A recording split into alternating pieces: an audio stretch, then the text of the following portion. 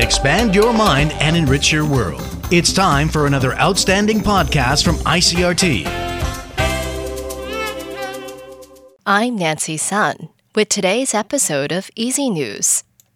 The Tai-Ex opened up 151 points this morning from yesterday's close at 13,727 on turnover of 4 billion NT. The market made a strong comeback on Tuesday as a rally on Wall Street overnight and expectations the U.S. Federal Reserve will ease the pace of its rate hike cycle both sparked heated buying.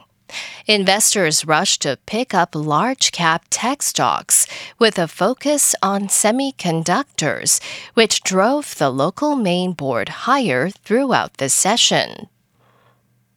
The Maritime and Port Bureau says 8 Indonesian crewmen on a cargo ship that has been docked in Kaohsiung Port since February will be allowed to leave the vessel once a relief crew arrives in Taiwan. According to the Bureau, 9 Burmese sailors will relieve the Indonesian crewmen who have been stuck on the vessel for over 7 months. The Ministry of Transport says the Burmese nationals are currently having their visas processed by Taiwan's representative office in Myanmar and are expected to arrive in Taiwan soon. However, the ministry has not given an approximate date for their arrival. The Indonesian crewmen have been on the Togo-registered Jian Ye since it was towed into Kaohsiung Port in February, after the vessel lost power near Taiwan's territorial waters. The Bureau of Consular Affairs says the number of passport applications and renewals has soared since the government announced that quarantine regulations for arrivals would be lifted on October 13th.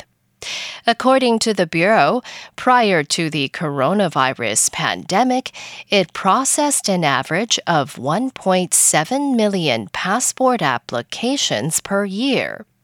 However, that number has fallen to 300,000 a year, with the lowest number of applications and renewals being 233,000 reported in 2021.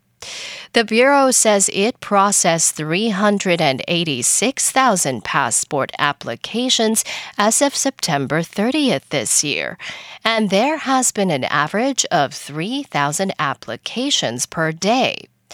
And the Bureau says it has seen an average of 5,300 applications over the past week. In international news, Estonia's Prime Minister says the West mustn't give in to Moscow's nuclear threats or premature peace proposals, but stand firmly in support of Ukraine as the invaded country fights to rid its occupied territories of Russian soldiers. Prime Minister Kaja Kallas told the Associated Press in an interview that very dangerous calls for negotiations and peace in Ukraine have come from very prominent people. She did not specify anyone by name, but her comments followed Tesla CEO Elon Musk tweeting a contentious proposal for ending the war.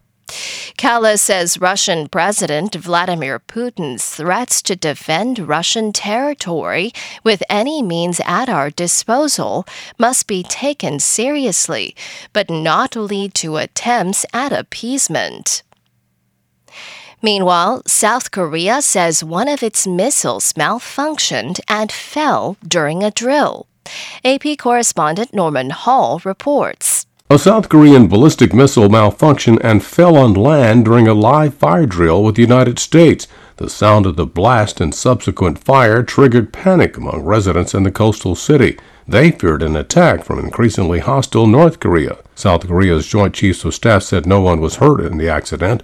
The military acknowledged the accident hours after internet users posted videos showing an orange ball of flames emerging from an area they described as near an Air Force base. I'm Norman Hall.